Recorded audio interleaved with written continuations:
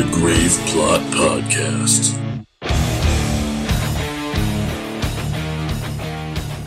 What's up, everybody? This is the Grave Plot Podcast. I am Skeletoni. I am Taylor of Terror. And you have found your way, my friends, to episode 1 of Octoberama 2019. If you guys are new listeners, Noobs. as in you haven't been with us for at least a year, Octoberama is our annual celebration of the coming of fall and the Halloween season, all leading up to a big final episode on Halloween, or not on Halloween, but our Halloween episode that's always Halloween-ish in date. Halloween films. Anyway, but every week we do a themed review, or 2 reviews, as we usually do. But we do it every week, and we alternate between full episodes and minisodes, wherein we just do 2 reviews. And this, since we did a full episode last week, this is a minisode for episode 1. And you have found Week of the Vampire. Blah, blah, Blah, blah, blah. I was going to do that once we got to the movies themselves, but why wait? Yeah, this one actually is more aptly kind of Week of Dracula. Week of the Draculas. Because we did 2 movies that are based on Dracula. Fact. Yeah. So what's up, Taylor? Oh, you know, the usual. Just Octoberama-ing. Yep. It's been a while since I've seen you. No, it hasn't. It's been an less than a entire week. That's right. I guess tomorrow would be a week, wouldn't it? Yep. Well, what's anything exciting in your life? Not really. Got the house to yourself. I do. Bachelor for a weekend or however long. Yeah, until Tuesday. Oh, you're going to do so much blow and bang so many hookers. Yeah, probably not. Too old for that shit. Cool. Yep, just hanging out with the dog. My dog. Just me and my dog. That's what's left of my head cold that I've been dealing with all week, so that's cool. I've had an awesome week so far. That's disgusting. It is. You're disgusting. You know, it's weird because, like, usually when you have a head cold, even when you're congested, you're still blowing your nose and coughing up shit. But that hasn't happened yet. It's just been stuck in my head. Ugh, that's the worst. Yeah, it feels like my head is like this fucking big right now. Like that Newfound Glory video? Yes, that. Yeah, I went home early from work on, I guess it was Wednesday, and then I stayed home on Thursday because I was feeling just fucking awful. But I'm bouncing back. I wanted to make sure I got any sicknesses out of the way before our trip. Sickness be gone! Same with this little tinge I'm getting in a tooth. Little tickle? Yeah. I think I might go see the dentist this week if I can. I don't know if there's anything wrong, but I want to, nip it in the bud. Just yank it right out.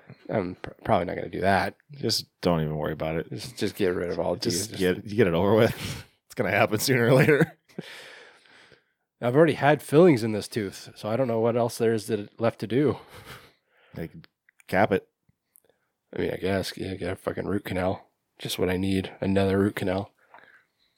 Pretty much all of my molars is going to be hollow husks. You need that like you need a hole in the head. Because they would drill into your head. Yeah, I got it. They'd literally put a hole in your head. Yeah. But no, if I start having tooth pain while we're down in LA, I'll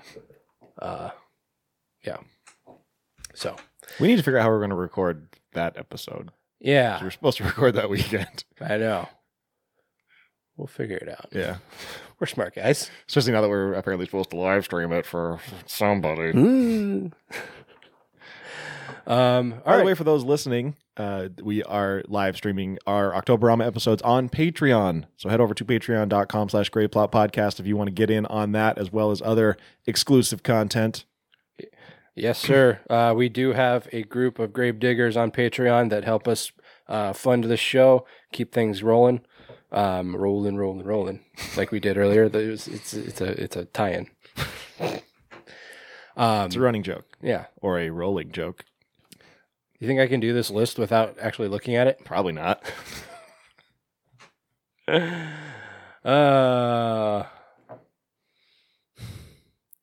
It's like I say the same names in the same order every episode, and so it's just kind of like a rhythm, but I don't remember where to start.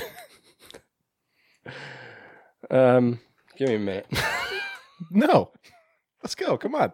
Just Kevin Nesgoda, Kevin Trent, Joshua Hodges, Max Zaleski, Aaron Meyer, Carlos Rodella, The Horror Addicts.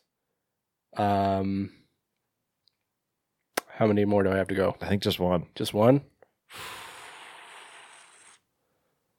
I said both Kevins. I said Joshua, Aaron, Max, Carlos, Horror Addicts. Jordan Morrison. Damn it. Well, thanks, Jordan. You get extra thanks next week.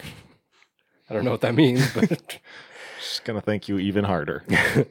But no, you guys do. Your contributions mean a lot. You do help us keep this thing going because, while we don't have a lot of costs, we do have some, and, not all of it can necessarily come out of pocket. So, did you replace that little thing?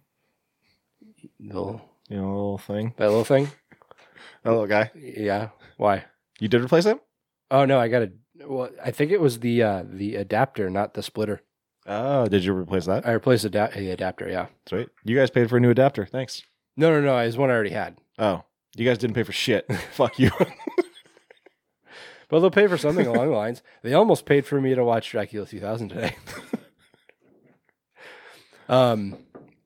Anyway, so so we did Dracula 2000 and Bram Stoker's Dracula. Taylor, which one do you want to start with? Let's start with Bram Stoker.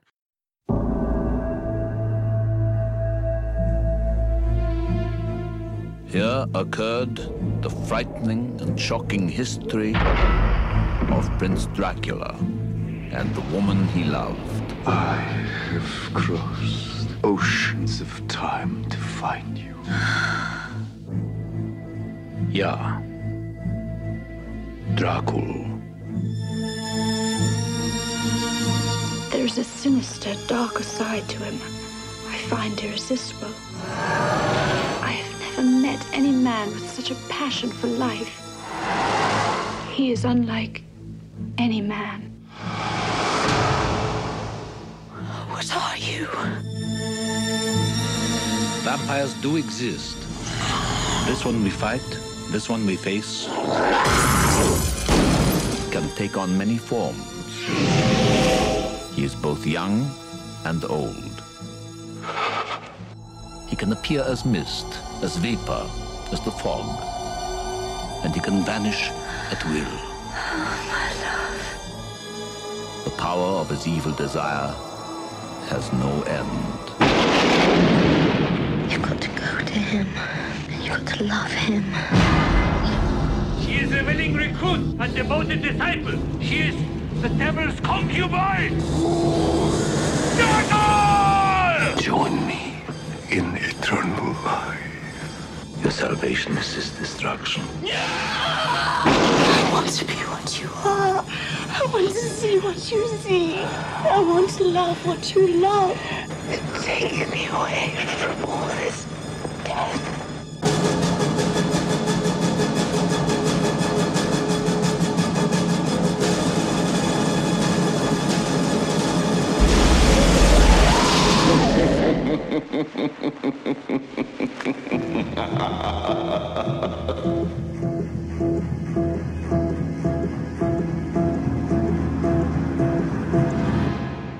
Make no mistake, he must be stopped.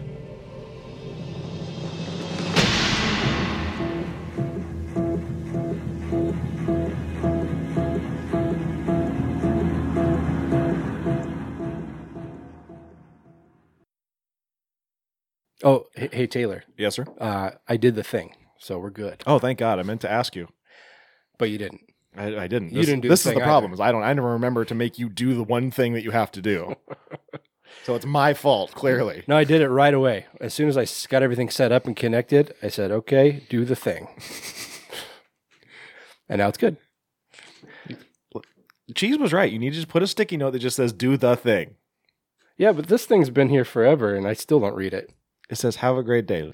What's left Love of it? life.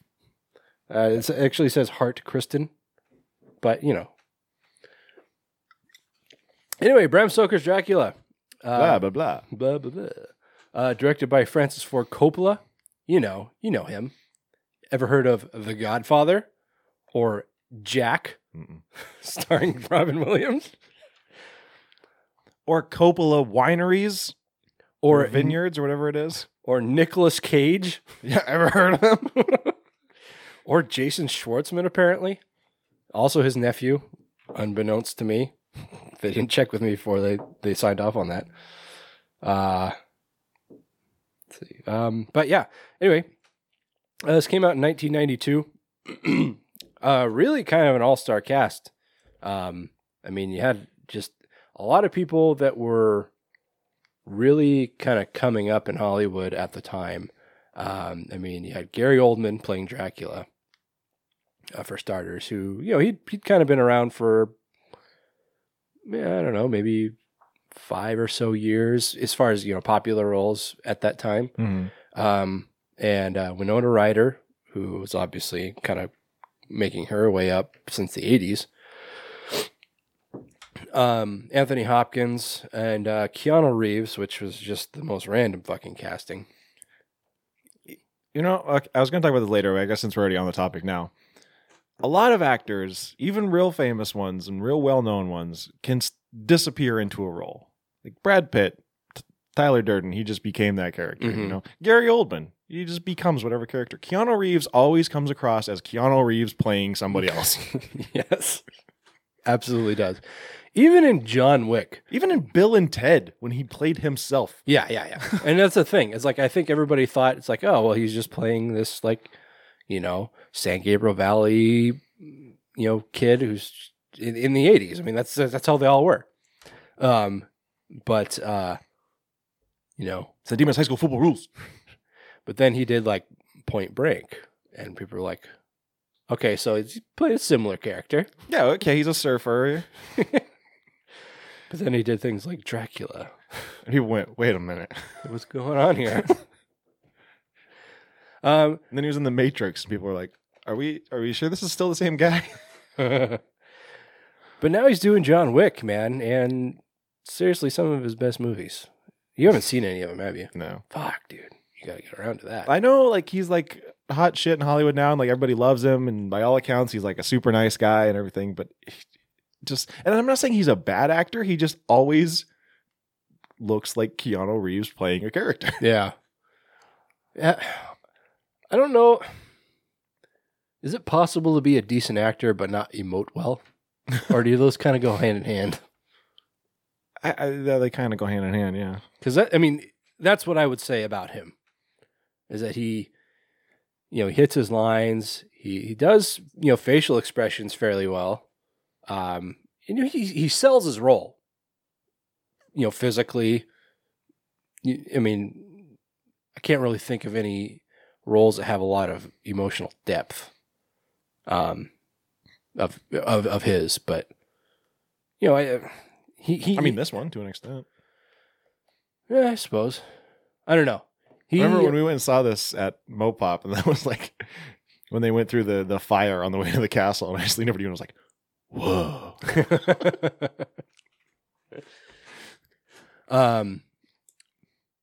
Anyway, but yeah, so great cast. Oh, Carrie Yules.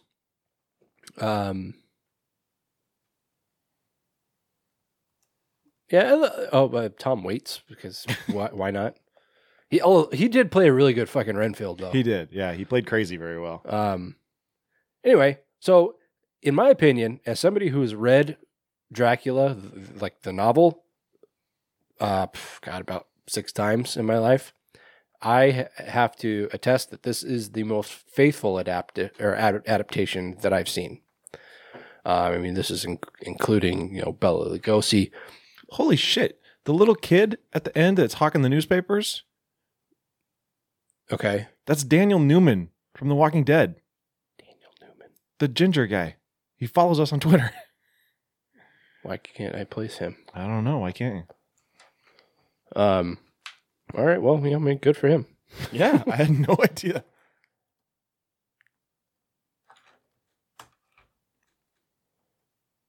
Oh, that guy. Yeah, that guy. Oh, yeah, good for him. Isn't he dead? I'm pretty sure like everybody's dead on The Walking Dead. Oh, I was like, the actor? Like everybody except for like Daryl and Michonne. I'm pretty sure all dead. What the fuck is he calling me for? I don't know. Hello? Yo. What's up, Silas? What are you doing? Recording. No, you're not. Yeah, we are. You're on the episode right now. Well, let me plug all my stuff. All right, that's enough of that. Hang up. Are you really recording? Yeah. Oh man, sorry. I can let you go. I'll give you a call back when you're done. I was just seeing if you wanted to help out on a short film that one of my friends is doing. They asked me if I knew anybody that could do. I don't know where we left off before Silas so rudely interrupted us. Anyway, so I think I was saying like this is the most faithful adaptation I've seen. I mean, this is including everything. You know, people are so devout for like the Universal with Bela Lugosi or the Hammer films with Christopher Lee. Thank you. And then there's Frank Langella, who did a good job too. But As Skeletor. Yeah, he was fucking boss of Skeletor. But no, as far as like retelling a faithful version of the novel, this is it, I think. The only thing it adds in is this opening scene where we're in 1462 in I guess it's early like Hungary, before it was really Hungary. Or Romania? Was it Romania? Shit, I don't remember. But I mean, I think it's kind of modern day Transylvania, I would guess. We see Vlad Dracula, who's actually the inspiration, was Bram Stoker's inspiration for the character of Count Dracula. He is, a warlord prince who has, taken on the Turks. And he goes off to war, leaving his wife Elisabeth. Elisabetta? Yeah. Yep. It's like Elizabeth, but just in beta still. Who's played by Winona Ryder. So you get a few people playing multiple roles in this. Namely Winona Ryder and Anthony Hopkins. Yeah. He goes off to war and somebody tells her, or she receives a letter that he dies in battle. She's so distraught, can't possibly go on, so she jumps from the tower of the castle into the riverbed below. And he comes back from war, anxious to see his wife, and finds out that she's dead. And also the priests there are telling him that because she committed suicide, she is not worthy to enter heaven. And so her soul is damned for eternity. And so that's when he kind of loses his shit and starts fucking flipping out in the church, just throwing shit over. It's like, fuck this, fuck that. Fuck you. You're cool. Then he pulls out his sword and stabs the big cross, which is apparently full of blood. And this whole time he's wearing this boss ass fucking armor. It's fucking dope. It looks like like muscle. Yeah, like muscle fibers. Yeah. But in, plated armor form. And then the helmet is like a wolf head. Yeah, it's fucking sick. I remember I was looking at just like cosplay people, like it must have been like pictures from like a Comic-Con or something. And a guy completely constructed that suit of armor and was just wearing it around. It's fucking awesome. He Yeah, so he jabs his sword into this cross, which starts bleeding. I have to assume it's symbolic because I don't think crosses just bleed. And what a weird place to keep blood, right? I mean, it was at the time, it was very important that they keep their blood in a cross For safekeeping. for safekeeping. And so then when he stabs it, they're like, we needed that. Oh, our blood, what are we going to do? But he grabs this goblet. Keith Richards needs another transfusion. Because he was alive even then. Right. Keith Richards is immortal. Yeah. He's forever. He's forever. He's eternity. He grabs this goblet and fills it up with the blood and drinks from it and says that he forsakes Christ and forsakes everything Christian. They should just have like some random guy in the background going, ugh. He drank it? Ugh. Oh. Dude, that's blood. Does he know that's blood? And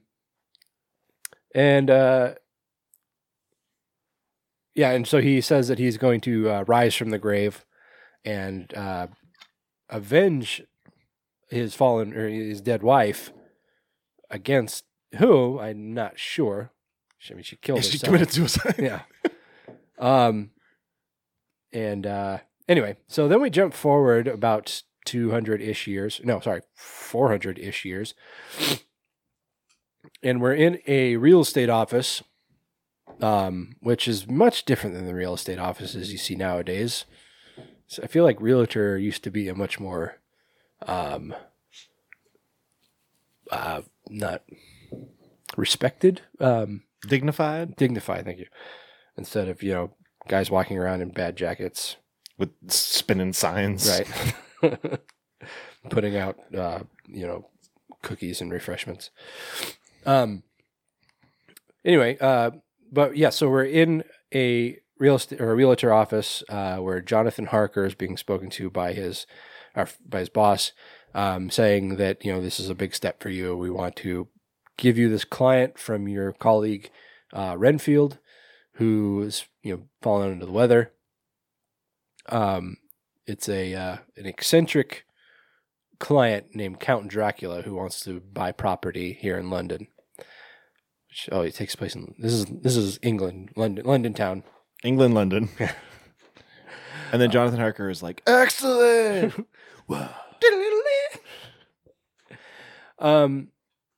So he says, you have to go off. He doesn't say yo. Huh? He doesn't say yo. What? He doesn't say yo. Did I say yo? Yeah. I don't think I did. He said, yo, you have to go off. Okay. He said, you have to go to Transylvania. And and meet Count Dracula to discuss this business. And he's very insistent that you come to see him to finalize the papers and sign the deal for this property called Carfax Abbey. So he takes off to Transylvania, saying goodbye to his wife, Mina, who's also played by Winona Ryder. Says, it's okay. It's okay, Mina. Babe. It's okay, babe. When I get back from Transylvania. I did a little hair toss. Yeah, people on the podcast won't hear that. But when I get back from Transylvania, we'll be married. Babe. And she's like, give my love to the princesses. And she's like, don't leave me because I feel like something bad is going to happen. He's like, it's going to be fine. Just chill the fuck out. And he just like face palms her and gets on the train. And he could just take a train from London to Transylvania. How about that? Technology. So he arrives in Transylvania where he's taken to, he's taken like part of the way in a carriage with a bunch of gypsies who say, hey, be careful. Oh, don't go down that road. What? Like, don't go down that road. Don't go down that road. And they give him a cross saying you'll need this for protection. They take off, and then along comes this fucking creepy looking carriage, which I probably wouldn't get in. It's like if the Haunted Mansion had a carriage in it, Yeah. it would look like this carriage. Or like the one out front without the glass coffin in it. Or without the coffin in it. Yeah. You got it.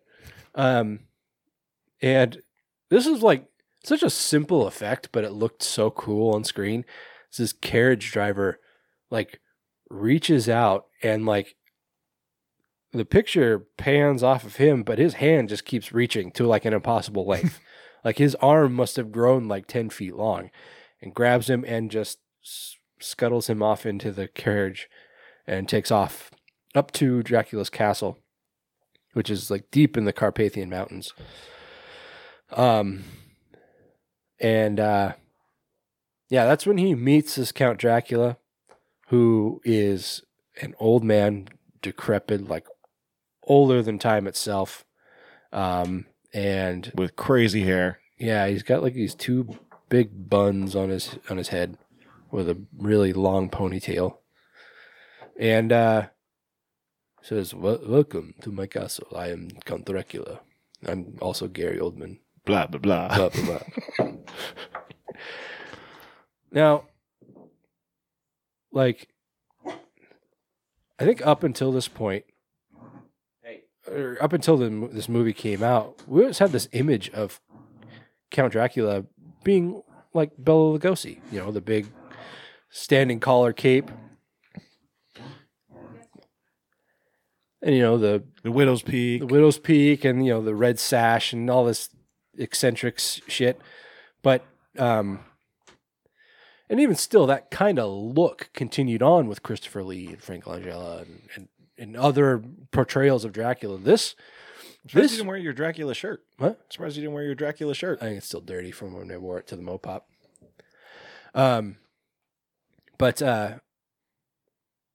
This is a look that is more in line with what's described in the book. You know, a decrepit old man, you know, wearing robes. He's actually supposed to have a mustache, which he has when he's younger, but he, you know, whatever.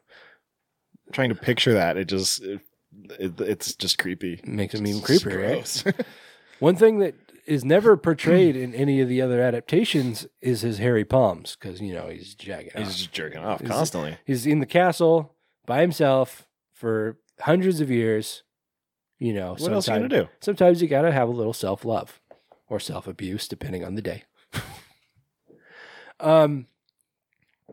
Anyway, but the way he looks is really fucking glamorous. Like the costume design in this film actually won an Academy Award.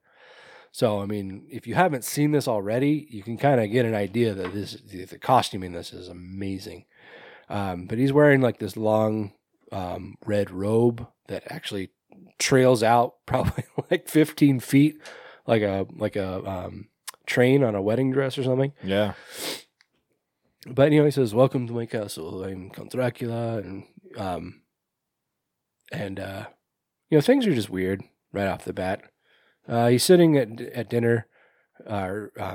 Harker's sitting at dinner, eating, and you can see by the candlelight that this shadow is approaching him and trying to move in to strangle him. But then from the side of the frame comes Dracula himself, and like so he's like disconnected from his shadow, like fucking Peter Pan.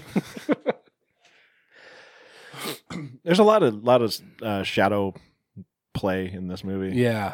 A lot of that kind of stuff. I think it was important to do that kind of stuff because, you know, everybody knows the story of Dracula, more or less. So it's important, I think, to display all the strange little like undertone things about Dracula that make him such a peculiar person, even before you really find out who he is, or before the characters do, I should say. Yeah, so he says that, you know, I'm happy you're here. I want you to help me, you know, finalize these deals with my property in London. And I require that you stay here no less than, is it 3 months? That sounds right, yeah. And is it just me, or was it weird that he didn't seem to react much to that? It's like 3 months. Well, all right. Yeah. If that's what I got to do. It's like usually you just sign the stuff and I leave. Like Yeah. I'm here 3 hours, maybe. Be like, I got shit going on. I got an appointment in 2 days. I got an old lady at home. She's going to be all like up my butt about this whole thing. I told her I'd be gone a week, maybe. So back in London, we're kind of catching up with the lives of Mina, who, while Jonathan is gone, she's staying with her friend Lucy Westendra, who is like, she's a very popular lady. She has many suitors, which, you know, I was intending to talk about this later, but when we saw this at the Mopop, you know, Heather Marie Bartels, who is a friend of ours and also I guess she doesn't podcast, but she Hosts events. yeah. But she was explaining this movie as being a very important piece in queer culture, which I didn't really get. Like, even after she kind of gave like her rationale behind it, I still didn't really track with me. Yeah, like even as I'm watching it, I'm trying to pick up on the things that she talked about. I'm like, I'm not getting this. Yeah. I mean, there's instances of kind of lesbianism, kind of throughout. I mean, with Mina and Lucy, and sort of with the Brides of Dracula, which I'll mention later. But that's really it. Yeah. I mean, I don't know. I mean, I know that gay and lesbian, that's not necessarily queer, but I don't really get it. Yeah. And maybe that's just me from Yeah, it's probably being just me, our you know? ignorance, but yeah, I don't know. I didn't really follow. But also, she one thing she did talk about that was I guess I never really acknowledged was Lucy being kind of ahead of her time as far as her you know, her personality and her, you know, her sexual appetites and her kind of her openness with it, where, you know, nowadays by and large there isn't as much slut shaming going on as there may have been 10 years ago. yeah. I mean, it still happens Sure. a lot, but you know, this is kind of something that Lucy demonstrates as being, you know, having several suitors who she's very open about being sexually active with. That is not something that was very proper back then, but nowadays it's like we look at that and it's like, what's the deal? Yeah, she likes to date. Yeah, whatever. And it's like, even if she was pretty open about the fact that she's having sex with all of them, but even if she wasn't, that would still be frowned upon by her just kind of dating all these various men. Yeah. Well, that's because they wanted people to get married when they were like fucking 14. Yeah. You know, it's like find that one, even if he's like 20 years older than you. Yeah. And settle down and have Or children. find A1. Whatever. Doesn't matter. Yeah. Or let your parents find him for you, whatever. Yeah. And anyway, but so Lucy, she's a very undersold character in a lot of adaptations. This one really played her up as kind of an outlier as far as with these, you know, uptight 19th century Brits, you know. Mm-hmm. But anyway, she's, you know, explaining about all these suitors. She's kind of, you know, trying to decide on one to marry. One's like a cowboy from Texas, and the other's one's a doctor, and one is he's just rich, right? Like I think so. kind of like a lord or something. But let's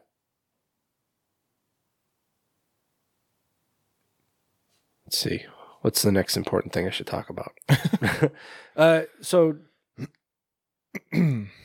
back in Transylvania, you know, Harker, he's starting to become more and more suspicious of Dracula and the whole castle and all the weird shit that happens. he's talking about the blue inferno. And, all the wolves that are howling every night and just all the weird shit. Like fucking Dracula comes up behind him and he doesn't cast a reflection in the mirror, obviously. So he's just kind of there suddenly. And he's like, whoa. Like, I didn't see you there. And he starts shaving him. Or like shaving his face. And he cuts him and then licks the blood off the blade. Which Harker doesn't see, but I mean, there's just a lot of weird shit going on. Well, yeah, if we're at the Airbnb next month and the dude comes up in the bathroom and starts shaving me from behind, I'm gonna be like, could you not do that? I can do that myself. Thank you. No. That's not part of your hosting duties. Thank you. But yeah, he's just being a weird fucking guy. Just a lot of crazy shit going on. He's a creep. And, but even though it strikes me as funny that Harker has taken this long, presumably weeks, to actually mention anything, he's just kind of up to this point been like, huh, that's weird. Yeah. It's like, yeah, that's really fucking weird. Like, shadows moving on their own. Like, surely you've noticed that by now. And, the blue flames that he rode through when he was coming through the gates, I probably would have said something right off the bat. Yeah. Anyway, so he, so he's been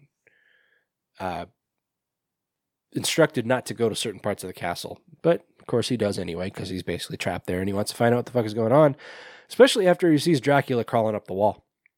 Which, again, he doesn't seem to react appropriately to that. Yeah.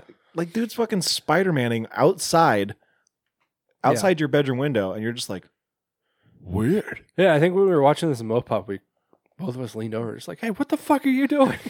Like, I would stick my head out the window and be like, you good? Like, that's neat. How you doing that? He wanders into this den of these gorgeous topless women, one of which is Monica Bellucci, who I don't know if she was just like not really popular in the US yet, but it's fucking Monica Bellucci and she's just playing this rando role. But they kind of pull him onto this bed, which is like, I don't know, it's like a living room that's just a big bed, which is awesome. That's awesome. I might convert my living room into just a big old bed. Fuck yeah. I'm gonna get wrestling matches on it. Should I make it a water bed so you just walk around like, whoa, whoa, whoa. No, that sounds terrible. Or I can make it like a bounce house. Yes. Oh yeah. Yeah, wife. We're gonna convert our living room into a bounce house.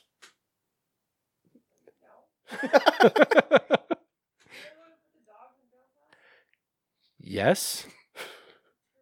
Why wouldn't I want to put the dogs in the bounce house? They would have no idea what's going on. I thought the mics picked it up, but her response was, no.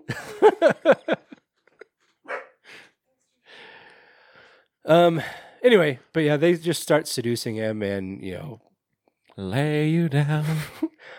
Fine. And start, kind of tearing open his clothes and S-ing that D. And I believe the phrase is menage a trois. I mean, yeah, that's one of the ways to say that. Actually, there's 4 of them because there's 3 brides. So it's a menage a quoi? Yeah. Menage a cinq is 5. I think it's quoi. Menage a quoi? Huh? Cat? Oh, well, there we go. Cat. Menage a cat. That's when you have sex with a cat. But that's when Dracula comes in and he's like, hey, get away from him, you dirty girls. And that's when he just starts, Parker, he just starts screaming because, what else can you do at that point? It's like, my life has gotten so weird. I don't know what else to do other than just scream. Which, I mean, yeah. It's like, I don't know what else to say. Ah! It's like when he's on top of the phone booth. It's like that kind of scream. Yeah. Whoa! But the deal on Carfax Abbey has been completed, so he charters a ship to take him back to England, London town, as it were. And this is on the ship Demeter. And in the book, it's told from the logs of the captain, like the narrative of the book shifts to the captain's log, and it's told, obviously in notes, which it kind of somewhat is in this, but for some reason Anthony Hopkins is narrating. He's not playing his primary character; he's playing the captain of the Demeter. And saying that, his men are slowly disappearing. People are getting sick. People are disappearing. And, we have no idea what we're carrying. But, it's something nefarious. Yeah, something evil. But it's, of course, Dracula. He's traveling around, or he's sitting in a big crate of earth that was taken from the foundation of the castle. Because this is something I've never really understood about vampire lore, or Dracula in particular, is he has to be surrounded with earth from his home. I don't know why, but that's something that's always been really constant about a lot of iterations about Dracula. Is he's just got to sleep, even in his coffin. When he does sleep in a coffin, he's always got earth from his home inside of it. And so he breaks out and he turns into this wolf creature and starts feeding on the crew of the Demeter. And when he arrives in England, the Demeter actually runs ashore because the entire crew is found dead or missing. And there is one, I don't know if it was the captain or just a random crewman, that was lashed to the wheel with ropes, which is something we see in a lot of iterations of Dracula, which I always thought was nice because it's such a minor detail, but they always represent that. Even like Nosferatu or Dracula 2000, when they kind of re-established that story, did something similar. Anyway, so we get, and when he arrives at Carfax Abbey, he breaks out of this crate that he's been shipped in, and he's young. He's a young man now, obviously feeding off the life force of the crew. And that's when he starts stalking Mina, who's just kind of going about her day. She's a very strong woman. She's not inherently, a damsel in distress. She's very self-assured of herself. That's redundant. She's a strong, powerful 19th century woman. She don't need no man. Nah. Although she is pining for Jonathan to come back.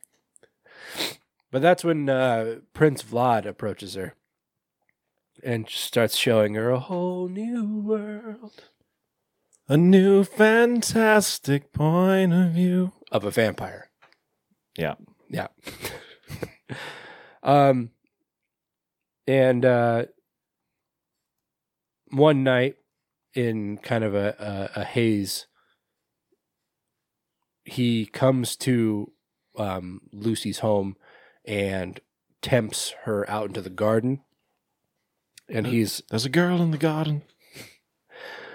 And he takes the form of this wolf creature again, and he's just giving it to her. just the hard one.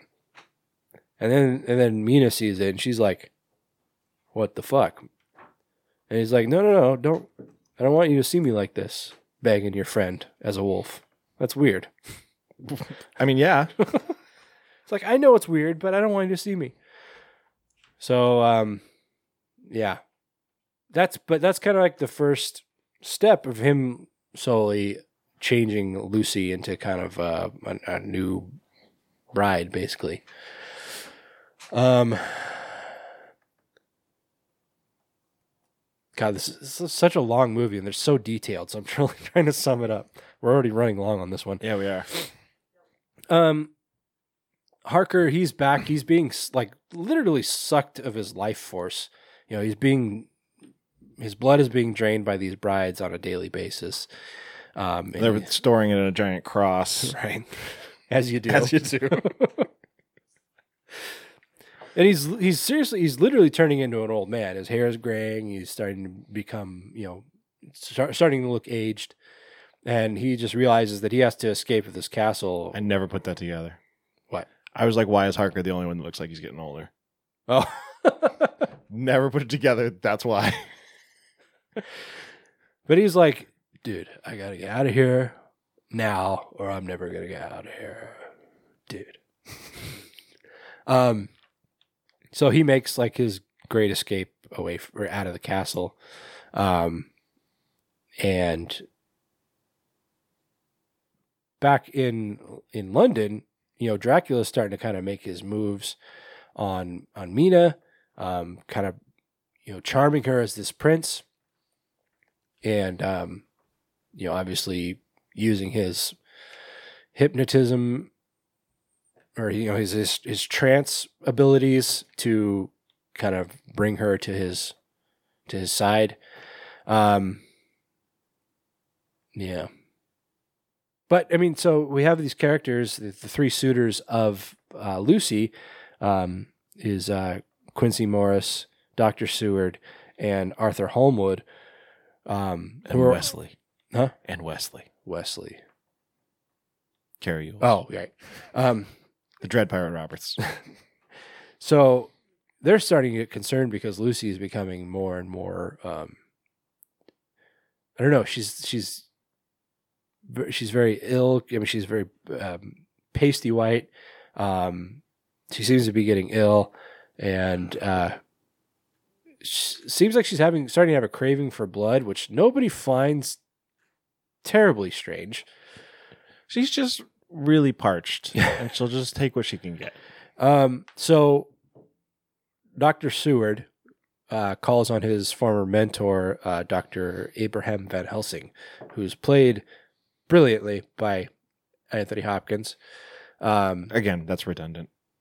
It's Anthony Hopkins. Everything he does is fucking brilliant. Sure, yeah. Guy's a fucking legend. And he's played differently in this than a lot of adaptations portray him. He's very different than Hugh Jackman's take. Sure, yeah. He's not as much of an action star. He doesn't do as much karate. Yeah, this is much closer to Mel Brooks. Right. Mel Brooks' legendary portrayal of Van Helsing. But no, I mean, you think of somebody like Peter Cushing, who played him as a very straight-laced, serious doctor. Van Helsing was much more of a party guy. He's a wild and crazy guy. And, he liked to drink. He liked to have fun. He liked to fuck with people's heads. Smoke a fat doobie. Right. And he's just like, oh, yeah, she's a vampire. I mean, duh. You guys called me all the way out here for this? He's like, she wants blood. So, we're going to have to give her blood. And everybody's like, Do you have a giant cross anywhere? Is it? Those are usually filled with blood. I mean, typically. But she's kind of slowly degrading into just straight vampirism. And just as Count Dracula starting to get like his claws into Mina, she gets word that Harker is in a Hungarian monastery recovering, or is it a monastery? Recovering from injuries and a sickness. So she goes to Hungary to be with him, and they're married immediately. I think it's because he kind of suspects that might foil the Count's plans. Because at this point, he's pretty much picked up on what's going on. And so he, once they're married, they return to England together, and they start devising a plan to fight Dracula. Because at this point, Van Helsing's kind of figured out what's going on. Lucy has turned into just a plain old vampire. Actually, I guess she dies, and they have a funeral for her, and that's when she comes back to life. And like Van Helsing's trying to convince Maura Seward in Homewood of what she is, and he says, "Okay, well, here we go. We're going down into her crypt, tomb, yeah, and we'll wait." You know, they wait around, and eventually she comes back down, and she's got a child with her, like a small baby. And she's obviously going to feed off of it, so that's when they realize that she's a monster. They have to kill her. So they coax her back into her coffin with a cross and then chop off her head. Or actually, they put a stake through her heart and then chop off her head, as you do. Sure. Because, you know, vampires. Common practice. Yeah.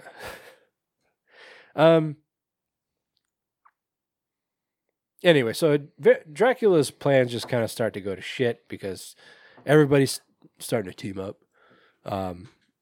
You know, Harker gets back, and then Van Helsing's like, "Hey, we should team up," and they start the Carfax Abbey Avengers, and they go to war. They go into Carfax Abbey. They burn the place down. They destroy all his crates of soil. So now Dracula really has no choice but to go back to his home so he can try and recover, because his age is fading, or his youth is fading, and he's becoming weaker, and his hold on Mina is starting to fade to an extent. But at this point, Mina has been pretty well tranced into being just completely enamored with him. So she's kind of on his side, but they use that to their advantage because she's also kind of mentally linked to him at this point.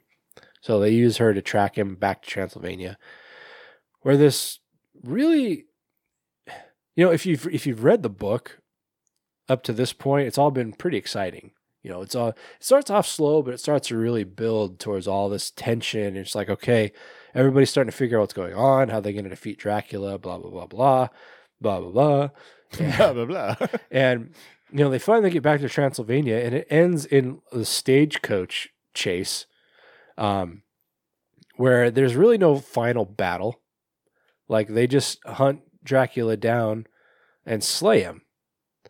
And he dies. He crawls into this original church where he originally, you know, gave up his religion, humanity. You know, he swore off of God, and dies, you know, in Mina's arms. Days. And then it kind of everything starts to kind of slowly go back to normal. Oh wait, I guess that's actually there is somewhat of an epilogue in the book, but I guess in the movie there really isn't. That's kind of where it ends, because Mina, you know, even though he's dying, she's still in love with him, so she decapitates him. Decapitates. And that's kind of it. It sort of ends there. Yeah. So, you know, after that long explanation, what do you think, Taylor? It's a damn good movie. Yeah, like you said, for being like a final boss, he really is defeated fairly easily. But yeah. I mean, like, you know, you look at Nosferatu also, he's defeated by love, basically. His own vulnerability is what ultimately is his downfall. Yeah. Which I think we can all relate to. Sure. Pining for lost love. Yeah. There it's kind of, I mean, it's definitely an indication of how differently stories were told back in, the late 1800s, early 1900s, to where it wasn't this action-packed, adventure necessarily. Thrill ride. Yeah. It's just like, we chased him back to his homeland where he was trying to recuperate, and we slayed him. That's the end. Yeah. So I guess for our 20th/21st century mentality, it's not quite as action packed as we might might want, but it's an honorable ending to a very lengthy story, I think. Yeah. The story itself, I mean, if you haven't read Dracula, if you're a reader at all, I highly recommend it. It's a great piece of work. It's written in, a very old style of English, and it's hard to follow sometimes, but I definitely think it's worth the read. But I don't know, the story itself is just art, and what it's inspired since its inception. I mean, the story has inspired, I mean, obviously different versions of Dracula, but also multiple vampire stories, new legends, and myths have come out since basically Bram Stoker created the modern day vampire. Breakfast cereals, Sure. Muppets. Yep. Yeah. Thoughts? I mean, like I said, like the acting is incredible, except for Keanu Reeves. Even Winona Ryder pulls out a great performance. Yeah. And like I said, Gary Oldman is fantastic, I think, and he just absolutely disappears into this character. Yeah. And the work with light and shadow and stuff, and some of the more subtle things they do is just really captivating. Yeah. Yeah. Gary Oldman stands out so much to me because every role he plays, he's a completely different person. Mm-hmm. Like, would you ever compare Dracula to Commissioner Gordon? No. It's like, if he was, he was obviously covered in a lot of makeup when he was the older version of Dracula, still somewhat recognizable. But if he hadn't been, it's like, how could you even guess that was the same person? Yeah. And so his dynamic as an actor is just incredible. But yeah, all the kind of tricks with light, and where it wasn't like overpowering, like you could always believe in any given scene that it was just. I mean, I think they did have electricity, but a lot of scenes were just lit by candlelight, and it was always believable, and set just right. This seemed like such a out of the box thing to me for Coppola. Yeah. I mean, It doesn't seem like his normal MO. yeah, up to this point, I mean, he'd had a very illustrious career already. But I mean, up to this point, he directed things like Apocalypse Now and The Godfather, or Godfather 1 and 2. Actually, maybe 3 was out at this point too. But just really stepping outside of what we might come to expect from him. At least for me. But anyway, Yeah, I thought it was really good. Like you said, it's not an action-packed thrill ride. It's not like a slasher where it's just like constant death or anything like that. yeah, But it definitely has its creep moments, especially the stuff with the shadow where they like tell a story without words. But I think it's like you said, it's a very different kind of storytelling than a lot of the more modern stuff. It's not just a lot of like bang bang, let's kill everybody right away. But it does, it's creepy, and it's something that kind of digs into your psyche more so. Mm-hmm. It's less superficial. Yeah. And that's what I'm saying is like how it sticks to the source material so well. Because I mean that's the exact kind of ambiance that Stoker was creating, and I like that it didn't pander to kind of modern viewing so much, I guess. Like it didn't dumb things down. It's I'm telling you, this stuck so closely to the book that, you know how they say, like when you're in school and you need to do a book report or something, and you just watch the movie and it usually like fucks you over because it's very different. I think you could genuinely watch this and get away with it instead of reading the book because it's that close. I mean, there might be little nuances that are kind of missed along the way, but nothing that's really detrimental to the story. Yeah, because it all flows really well. It's a very long movie. I mean, it's 2 hours long, which generally is a long movie, but it doesn't really hang at any point. Yeah, it doesn't really feel like it, which is interesting because there are parts in the book that do. And I think if they were to include all the small details of the book, this probably would have ended up being like a 4-hour movie. Yeah. So that's another thing for them to be able to cut it down to 2 hours and still translate things so well. It's great. Most good. God, is anything leaving out? What do you think? Anything else to say? I don't think so. Okay. Yeah, this was an hour. Yeah. Okay. Well, I mean, just as far as Dracula movies go alone, I think this is like the pinnacle, but this is also very high up on just vampire movies in general. Mm-hmm. Well acted, the sets and the costuming and the makeup, everything was so incredible. I think I give this a 9. I think it's worth a 9. Yeah, it could have been higher if they had cast someone better as Jonathan Harker. Well, it's Jonathan Harker, like Brian from Wings. He's not a hero. No, he's not. He's kind of a drip. They kind of play up his role a little more in this than was really necessary, I think, because in the book he's not the hero of the story. He's just kind of there. He's more of a victim than anything, I guess. But anyway, all right. So that's Bram Stoker's Dracula. VOD. I don't think there's anywhere you can watch it for free, unfortunately.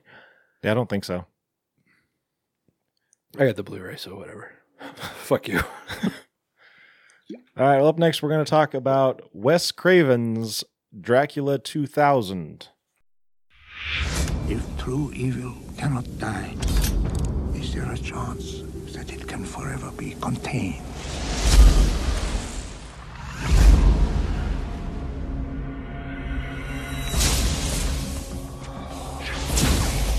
Passcode decrypted, accessing, security shutting down, cracked. For centuries, a secret has been buried beneath the streets of London. You don't build this kind of security without a gold mine to hide. Something ageless. What the hell is that? The Holy Grail, the Golden Fleece, the crown jewels, whatever it is, it's inside. Something powerful. Something beyond your deepest fears. What just happened in there? He is Hephaestus. Who? Dracula. Not myth, he's real. I assure you. I don't want to die. There are worse things than death.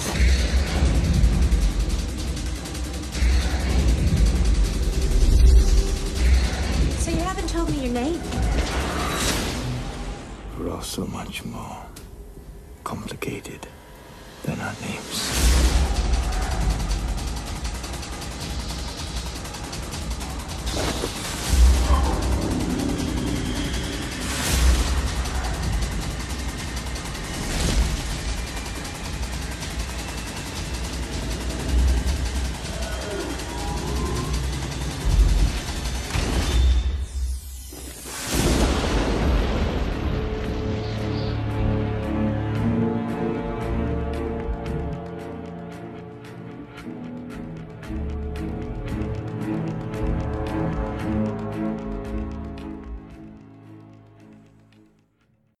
All right, so Dracula 2000. I said it's Wes Craven's Dracula 2000. Wes Craven produced it and had nothing else to do with it, but they were like, hey, people know who that is. Let's slap his name on there. Right. Give this thing a little clout. So this movie starts out with Matthew Van Helsing, who is a descendant of Abraham Van Helsing, who, according to him, had nothing to do with Dracula or the vampires, and it was all just made up by Bram Stoker. So this is a little meta. Yeah. Which, I mean, it's interesting that it would exist in a world where where the story of Dracula is fiction. Yeah, I mean, so the Bram Stoker story exists, but kind of the legend is true. It's, yeah. I mean, meta is a... Fuck. So congested. Meta is, a very succinct way of putting it, but never mind. All right. Thanks for wasting all our time. Fuck you. So, fuck you, Spike. MVH, Matthew Van Helsing, he owns this antique shop, which is built over the site of the old Carfax Abbey. And he apparently owns or collects all these antiques that are primarily weaponry and things that would kill vampires if they were real. If they were real. If. Wink. But so one night, his secretary, Selena, played by Jennifer Esposito from Spin City, who I had it hard for when she was on Spin City. I'll bet. She was fine. Quite. She lets in this group of thieves, led by Willie Mays Hayes himself, Omar Epps. Oh, that's right. He played him in Part 2. Part 2, right.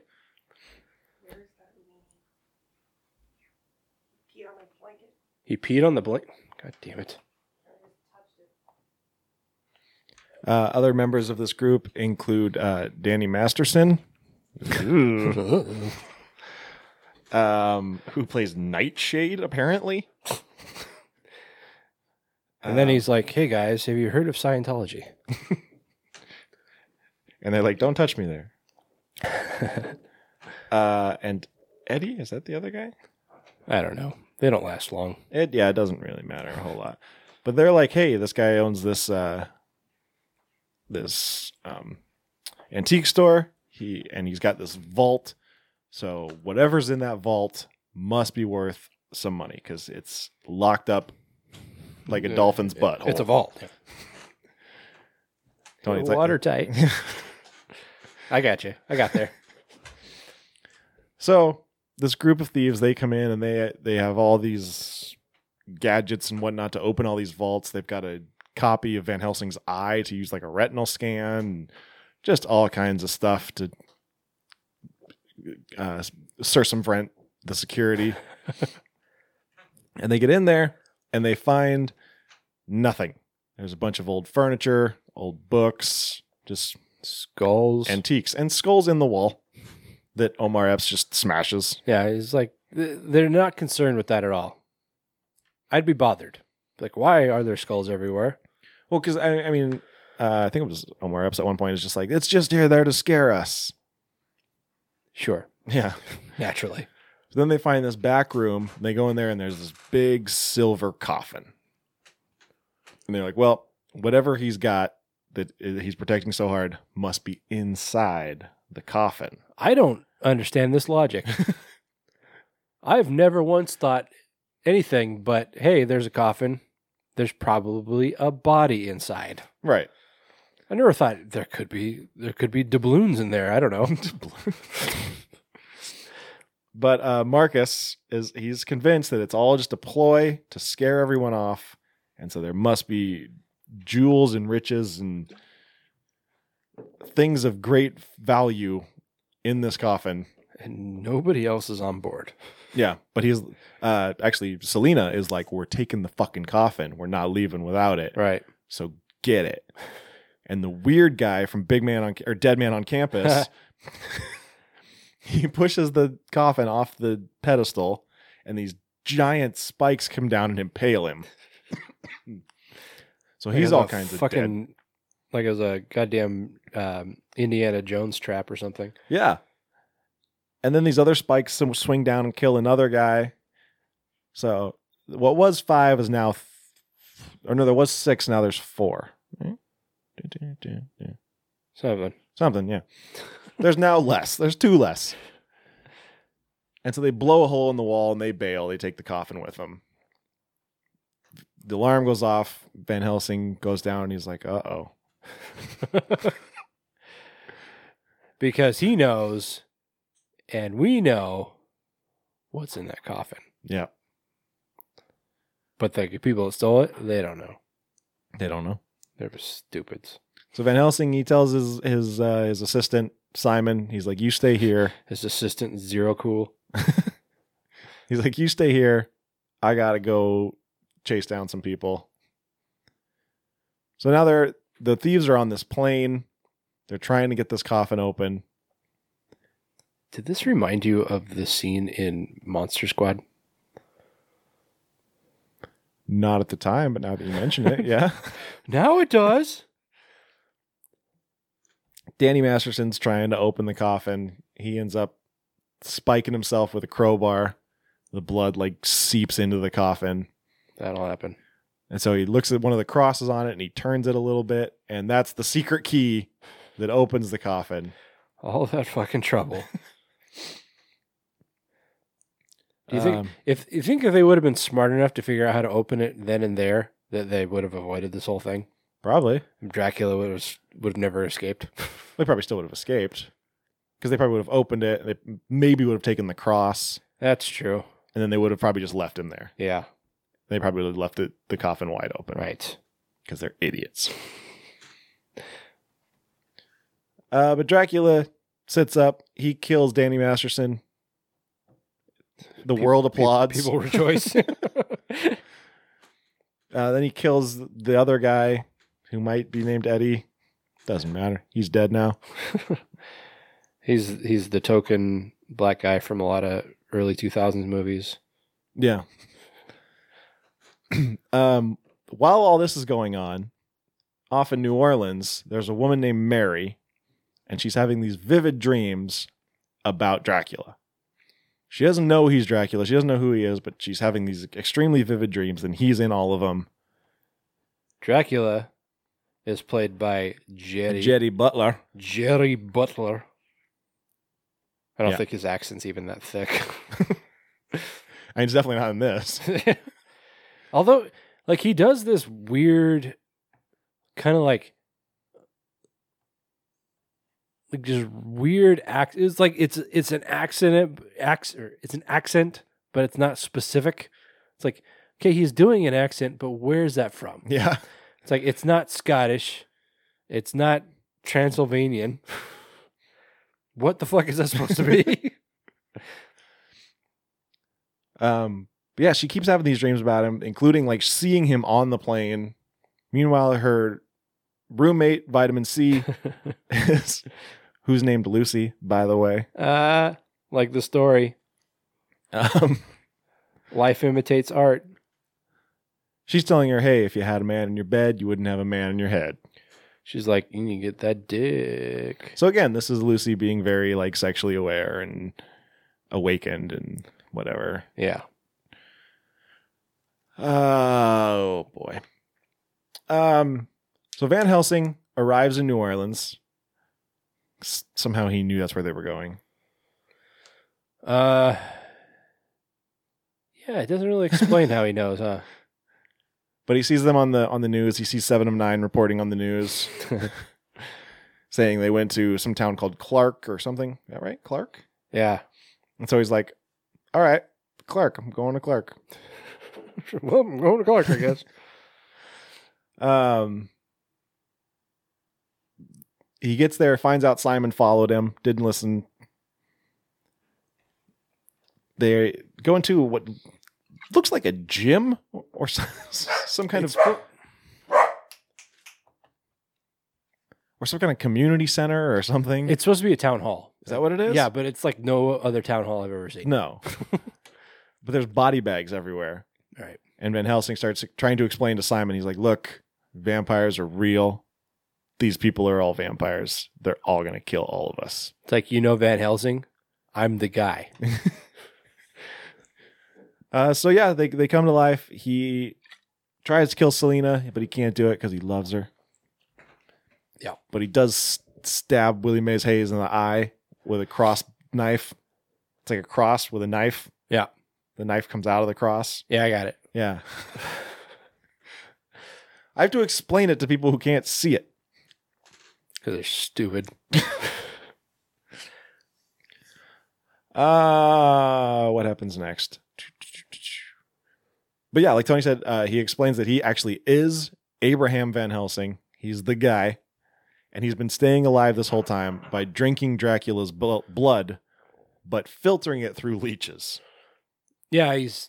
I don't know if it was at this point in the movie or not, but it kind of shows how he captured him initially.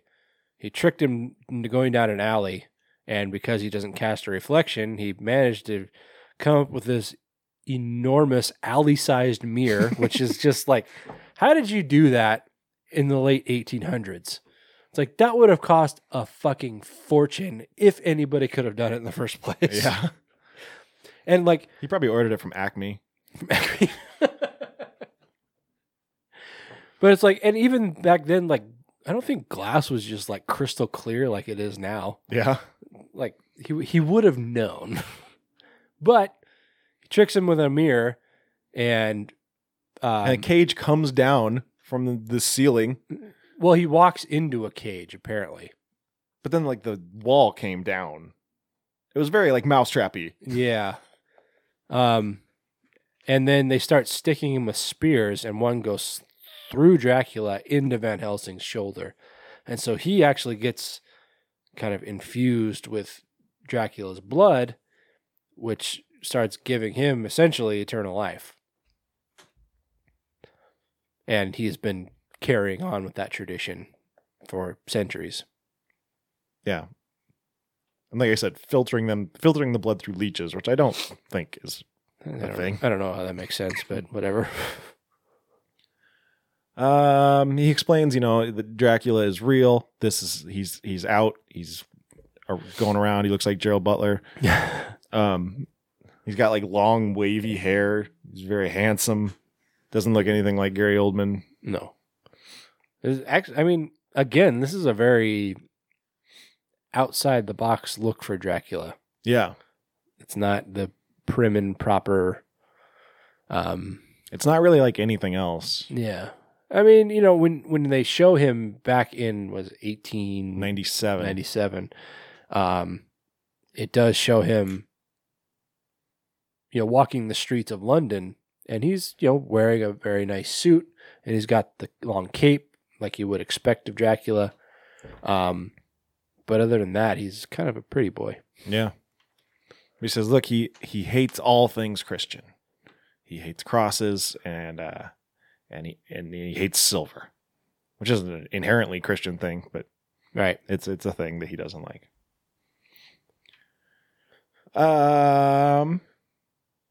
Dracula comes to Mary. You come to find out. This is probably going to be completely out of order, but you come to find out that since Mary is actually Van Helsing's daughter, and since he has Dracula's blood running through him, she is part Dracula. Sure. It's so fucking stupid. Yeah, it's like that's not how science works. No, especially the part where she can read Aramaic because Dracula knows Aramaic. Right. I don't know everything my dad knows. That's not a thing. You don't just pass knowledge through blood, through DNA. Well, I mean, if you like look at like Assassin's Creed, and let's not use Assassin's Creed as a scientific fact. It's genetic memory. Although it's not genetic. She's not related to Dracula. No, she's not. It's like, and you know, if you want to talk about just like science, if Van Helsing would have gotten Dracula's blood into his bloodstream, his body would have filtered it out like almost as quickly as it got in there. Yeah, by this logic, I don't know if Keith Richards has kids, but if he does, they share DNA with like 47 people. And they can just like know everything those people know. And they also have a telepathic link to them. Yeah. Because that happens in this. Naturally. Dracula just finds Mary and he says, you know, I've been wandering this planet and this country looking for someone who was born, not bitten. Yeah. Whatever. For what? He doesn't say. He's I just want to hang out. I just want to have a relationship with you. Like, can we just go get a coffee and talk? Maybe we can have a catch.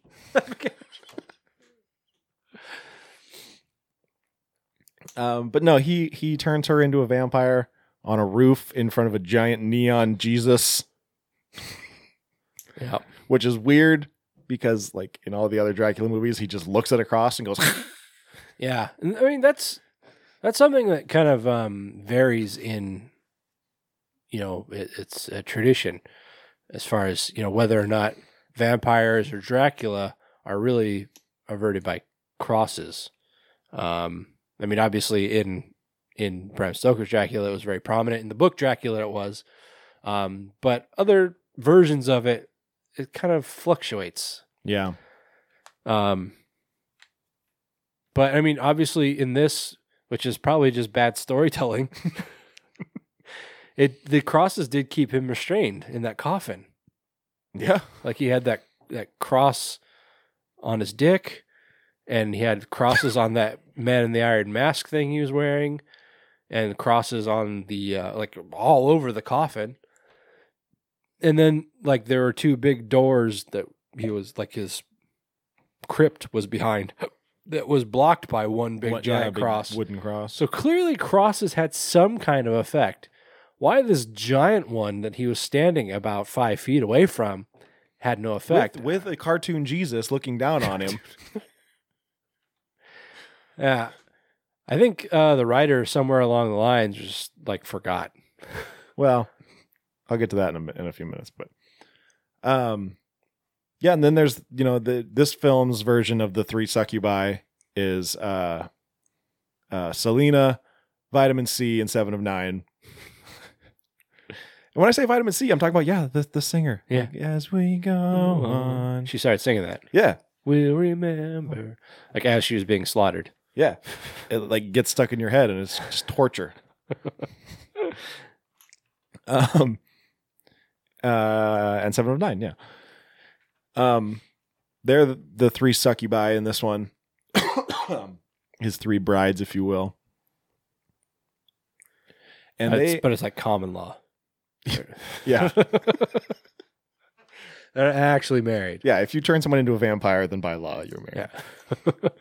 Yeah. Dracula kills Van Helsing by throwing him into a mirror. Like, he'd probably be okay. Like, I know he's really old. Oh, no, he killed him. He put him under that. He was under a bed, which didn't make sense to me. But then he put a fucking flagpole through his chest. I somehow missed that. I just saw him throw him into the mirror, and then I never saw Van Helsing again. I mean, yeah, like when Mary comes.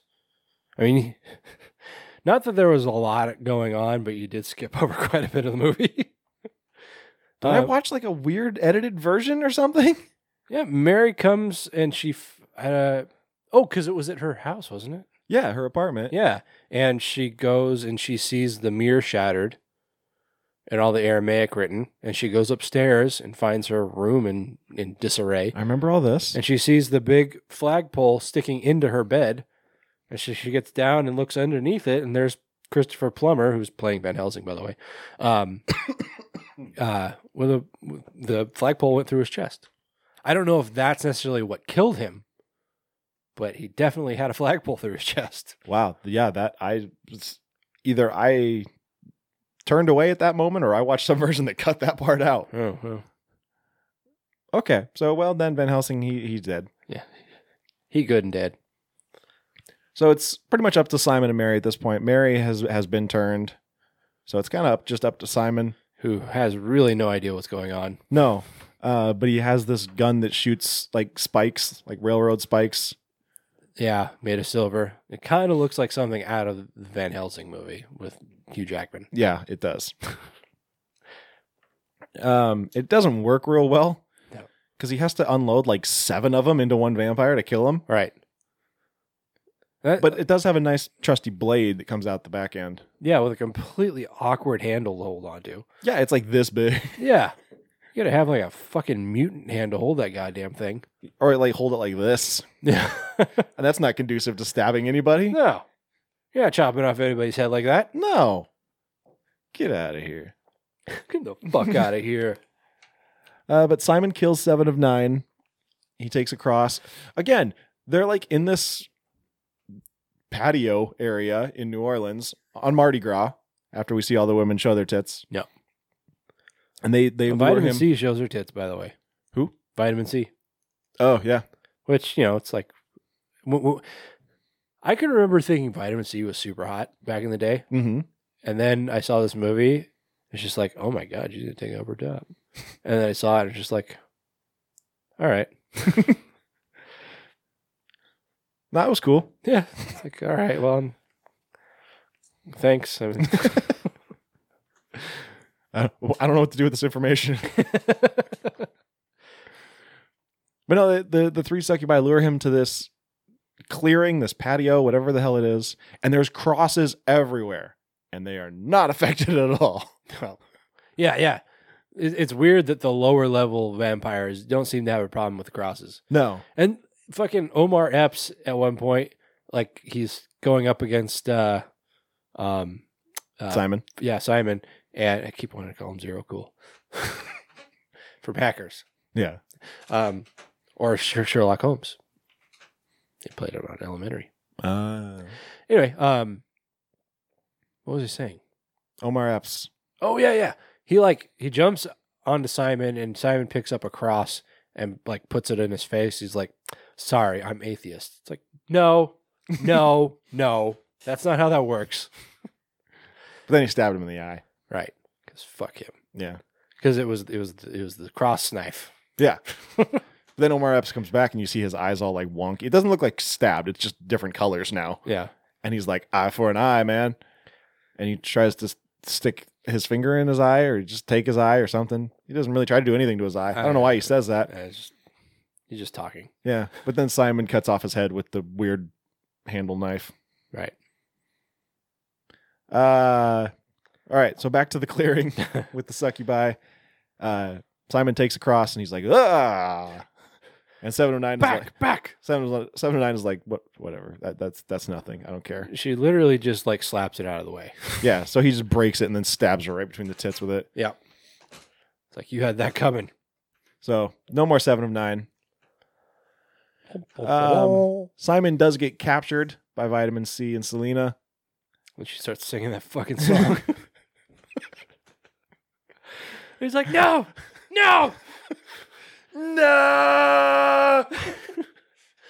Just kill me. They take him up to the roof where Dracula and Mary are. Yeah. And Dracula's like, I want you to bite him and turn him into one of us. And so you think she does. But she doesn't. She doesn't do it. She gives him the old fake out. But there was blood dripping from her lips. Did she like bite her own tongue or something? She bit her own lip. And Is that what happened? Started bleeding, and then she kind of smeared it all over his neck, which is gross. It's icky. That's how you get bloodborne diseases. Like AIDS. I mean, did everybody forget about AIDS? That's still a thing. Yeah, this was 2000. Like, It's not like AIDS was new. It's been around for like 20 years. Then like vitamin C like goes to wipe her mouth, and I was just like, kiss. They don't. Right. Dracula at this point, or I think this might have been earlier. Doesn't matter. None of this matters. He explains to Mary that, surprise, I'm Judas from the Bible. You know, Judas. The Judas. The one that Chris Jericho sang about. That's me. I'm kind of a big deal. And she's like, oh, that's why you don't like all the Jesus stuff. Because of the guilt. For 2,000 years. So stupid. I remember when he doesn't like silver because he got paid in silver for betraying Jesus. You know, the 30 pieces of the silver. Which doesn't seem like enough to betray Jesus. Well, I mean, he was poor. Still. All of the apostles are like poor men. But you're going to betray Jesus for a warm sandwich? Come on, man. I think 30 pieces of silver Jesus. was quite a bit back then. You could have held out for so much more. You could have held out for 20 pieces of gold. I mean, yeah. Doubloons.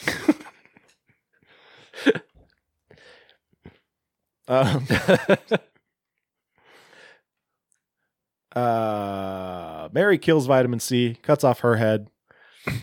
Simon and I love how it's like her best friend, and she just with zero like consideration. Yeah. She's like, what? Simon and Selena, they battle it out until eventually Simon cuts off her head with gardening shears. Yeah.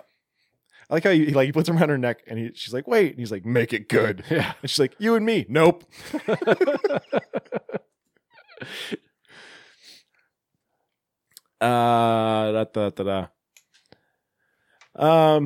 Jesus, very upset at Mary's betrayal. Some guys for Jesus? Not Jesus, Dracula.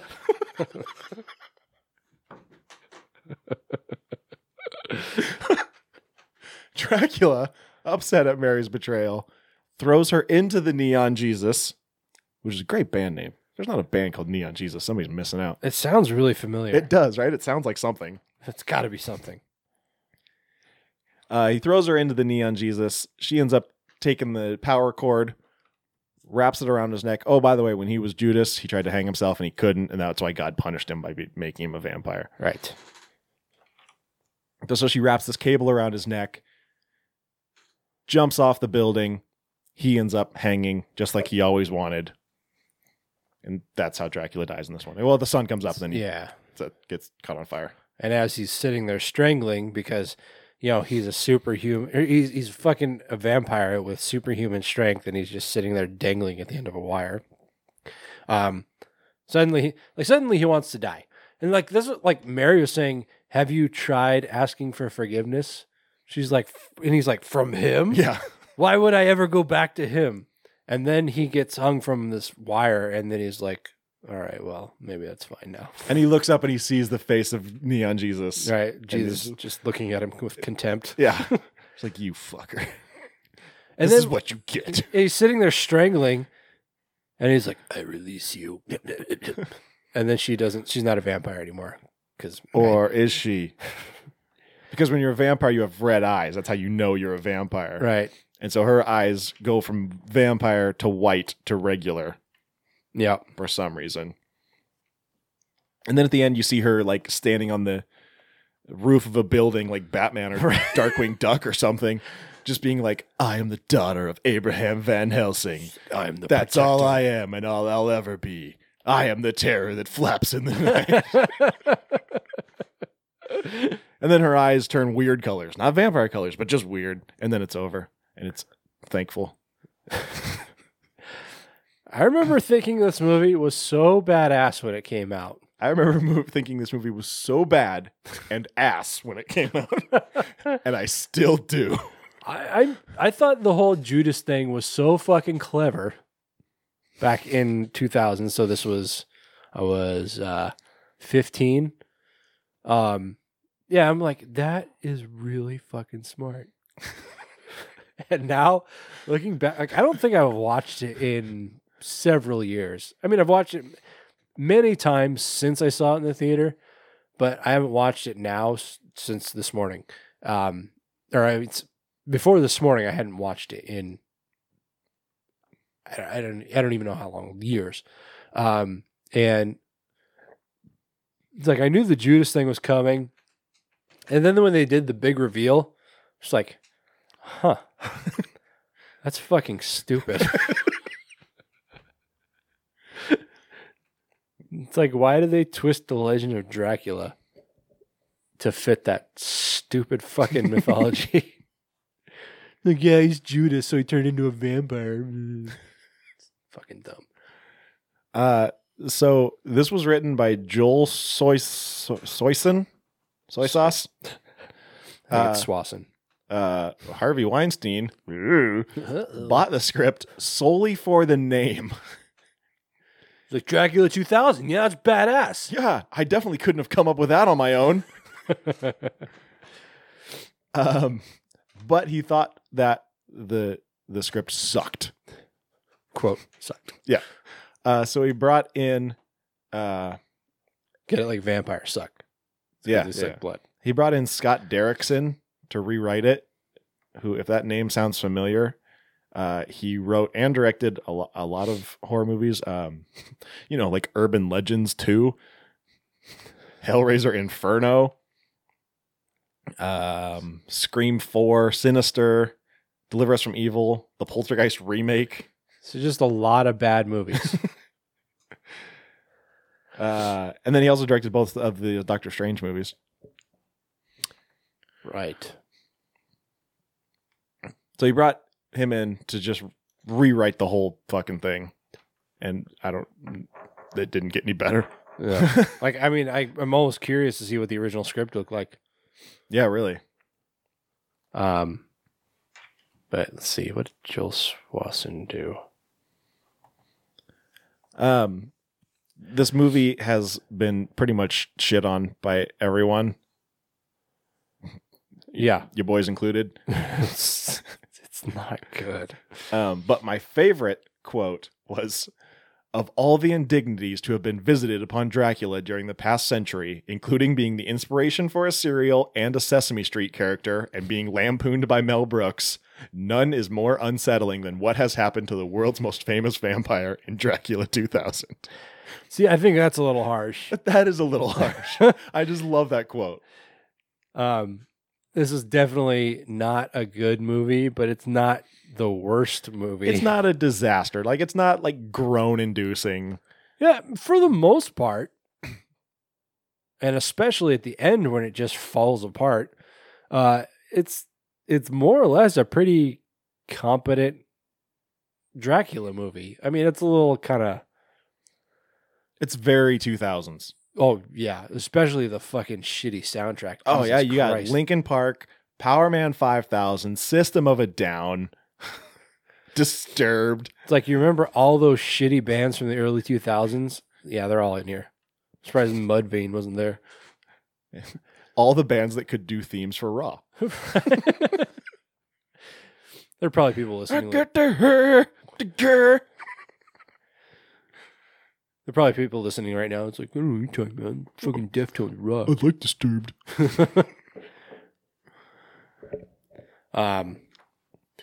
Yeah, I mean, but like, it fits in with all those, like, I Know What You Did Last Summer and Urban Legend and like those kind of horror movies. Yeah. Where it's like, it's not super gory. Yeah, you've got some decapitations and some vampire bites and stuff, but there's not a whole lot of like guts. There's not a whole lot of gore. Yeah. There is a decent amount of death, but it's not like a over the top gore fest kind of death. Yeah. Yeah, it takes place primarily in New Orleans, and it was actually filmed there, at least for the most part. Because, I mean, there were places there that I actually recognized. Yeah.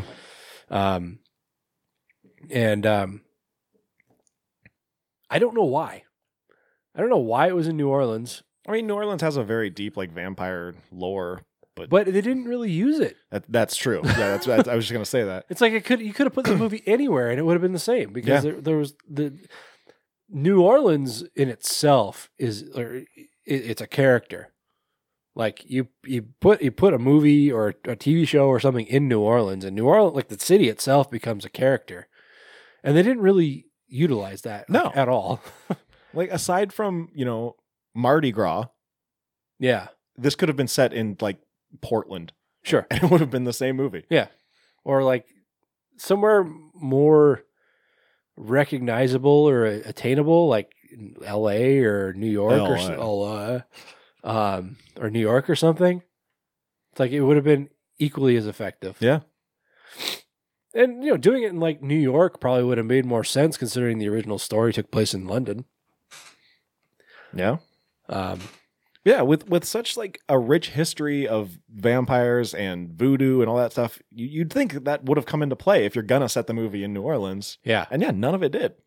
Yeah, I mean, like the only part that really like incorporated something about New Orleans and its kind of flair is the scene in the cemetery in Lafayette. Yeah. But other than that, it's like, yeah, this could have been fucking anywhere. Yeah. It's like, you could have had Mary working at something like, like I don't know, voodoo shop is a little much, but I don't know, something New Orleans-esque. Yeah. But she worked at the fucking Virgin Superstore, which must not be there anymore. Oh, I highly doubt it. I did think it was funny when Dracula went in there and Vitamin C was like, if you have questions about music, I could help you. Because she's a singer. She's like, I wrote my own song. Want to hear it? No!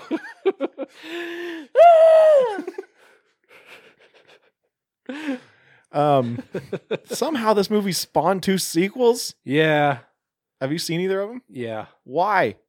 I don't. Like I said, back in the day, I thought this movie kind of kicked ass. But they went direct to video. Yeah. Ascension and Legacy. Yeah, Ascension was weird. It had almost nothing to do with this one. Like Ascension and what was the one after it? Legacy.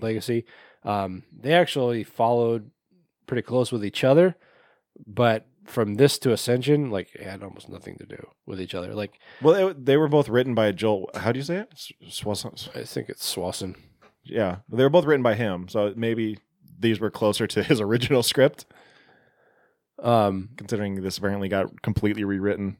Right. So basically, it picks up at the end of the original, and these people who, even though Dracula has only been in New Orleans for like a couple days, and probably nobody knew about it, these scientists go and take his body.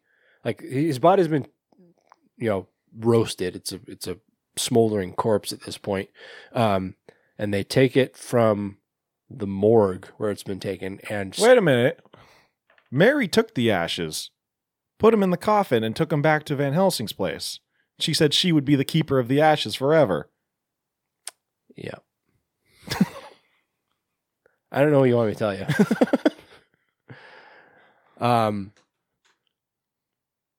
But they take him into like this old abandoned warehouse and want to study him, just try and figure out immortality. And it's dumb. It sounds dumb. And a different guy plays Dracula. I figured they play it off. They're like, well, every time he regenerates, he has a different face. Oh God, it's like fuck out of here. But no, that's not how it worked in the first one. He had the same fucking face. Stephen Billington.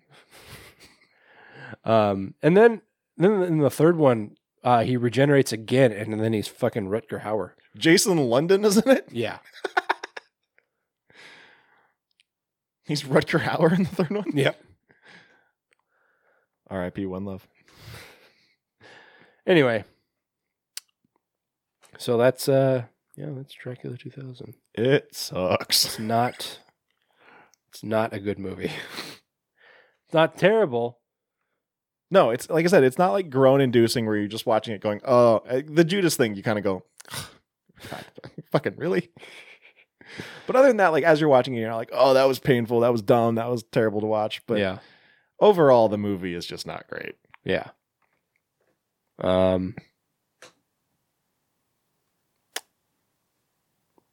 probably 4.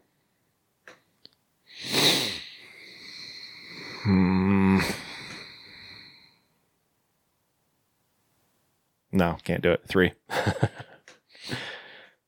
Yeah, it's like everybody was fine. I mean, like the acting, well, except for Omar Epps, he was terrible. I don't know what it was. He's usually fine, but he's very over the top. It's like, all right, Omar, you need to play a vampire. It's like, all right, boss, I got it. And he just like goes way over the top. Yeah. Like we said, Wes Craven produced this, but yeah, Patrick Lussier is the director. He has a very exciting resume. Is it this and the 2 sequels? It's this and the 2 sequels. And then he did the sequel to White Noise. Oh, God. Then he did Drive Angry. And he did an episode of Scream. And then he did one of the Into the Darks. Yeah. Oh, and he directed My Bloody Valentine 3D, which wasn't terrible. That wasn't bad. So, I mean, everybody has a win once in a while. I mean, I see why they picked him. He previously directed The Prophecy 3. So. Naturally. And he wrote Terminator Genesis. So. All right. That's going to do it. Yeah. So, yeah. What was I going to say? I don't know. Goodbye. Yeah, bye. No, this has been Week of the Vampire. Had a good time. Good start. This was a much longer episode than I was expecting. Yeah, this is almost a full episode. Well, you know, it's like a better value. Or not. Whatever. Take your pick. I don't care. Episode's coming out one way or the other.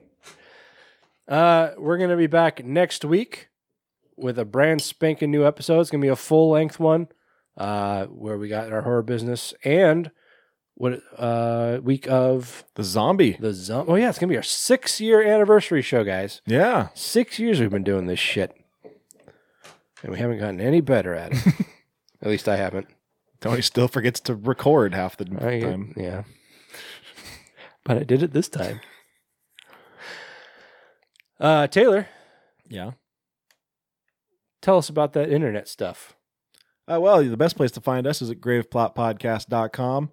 Rate, review, and subscribe on your favorite podcast player, as long as it's not Spotify. Man, this girl at work, she was like, "What are you doing this weekend?" I was like, "Oh, I'm doing my podcast." She's like, "Oh, you have a podcast? Is it on Spotify?" God damn. No, it's on fucking Spotify. Yeah, rate, review, and subscribe. Send us an email. Show us that you did. We'll send you some free stuff. Who doesn't like free stuff? Apparently a lot of people. Apparently. Nobody wants to rate, review, and subscribe. Maybe they're just like, I don't know. If we give them a shitty review, they probably won't send us free stuff. So. Follow us on Facebook and Instagram and YouTube as Grave Plot Podcast. Follow us on Twitter as Grave_Plot. And if you want to contribute to the show monetarily in exchange for exclusive content, head over to patreon.com/GravePlotPodcast. Yeah. For $100, Taylor's going to get a fat unicorn slapped on that ass. Yep, with a tattoo gun, not just like not like someone slapping me on my ass until it makes the shape of a fat unicorn. And he's going to get it in the style of old-style Japanese art. With the single needle. No, I'm not doing that. I'm not doing that at all. Okay, so back next week, guys. Till then, I'm Skeletoni. I'm Taylor of Terror. This has been the Grave Plot Podcast, where we're all a little dead inside.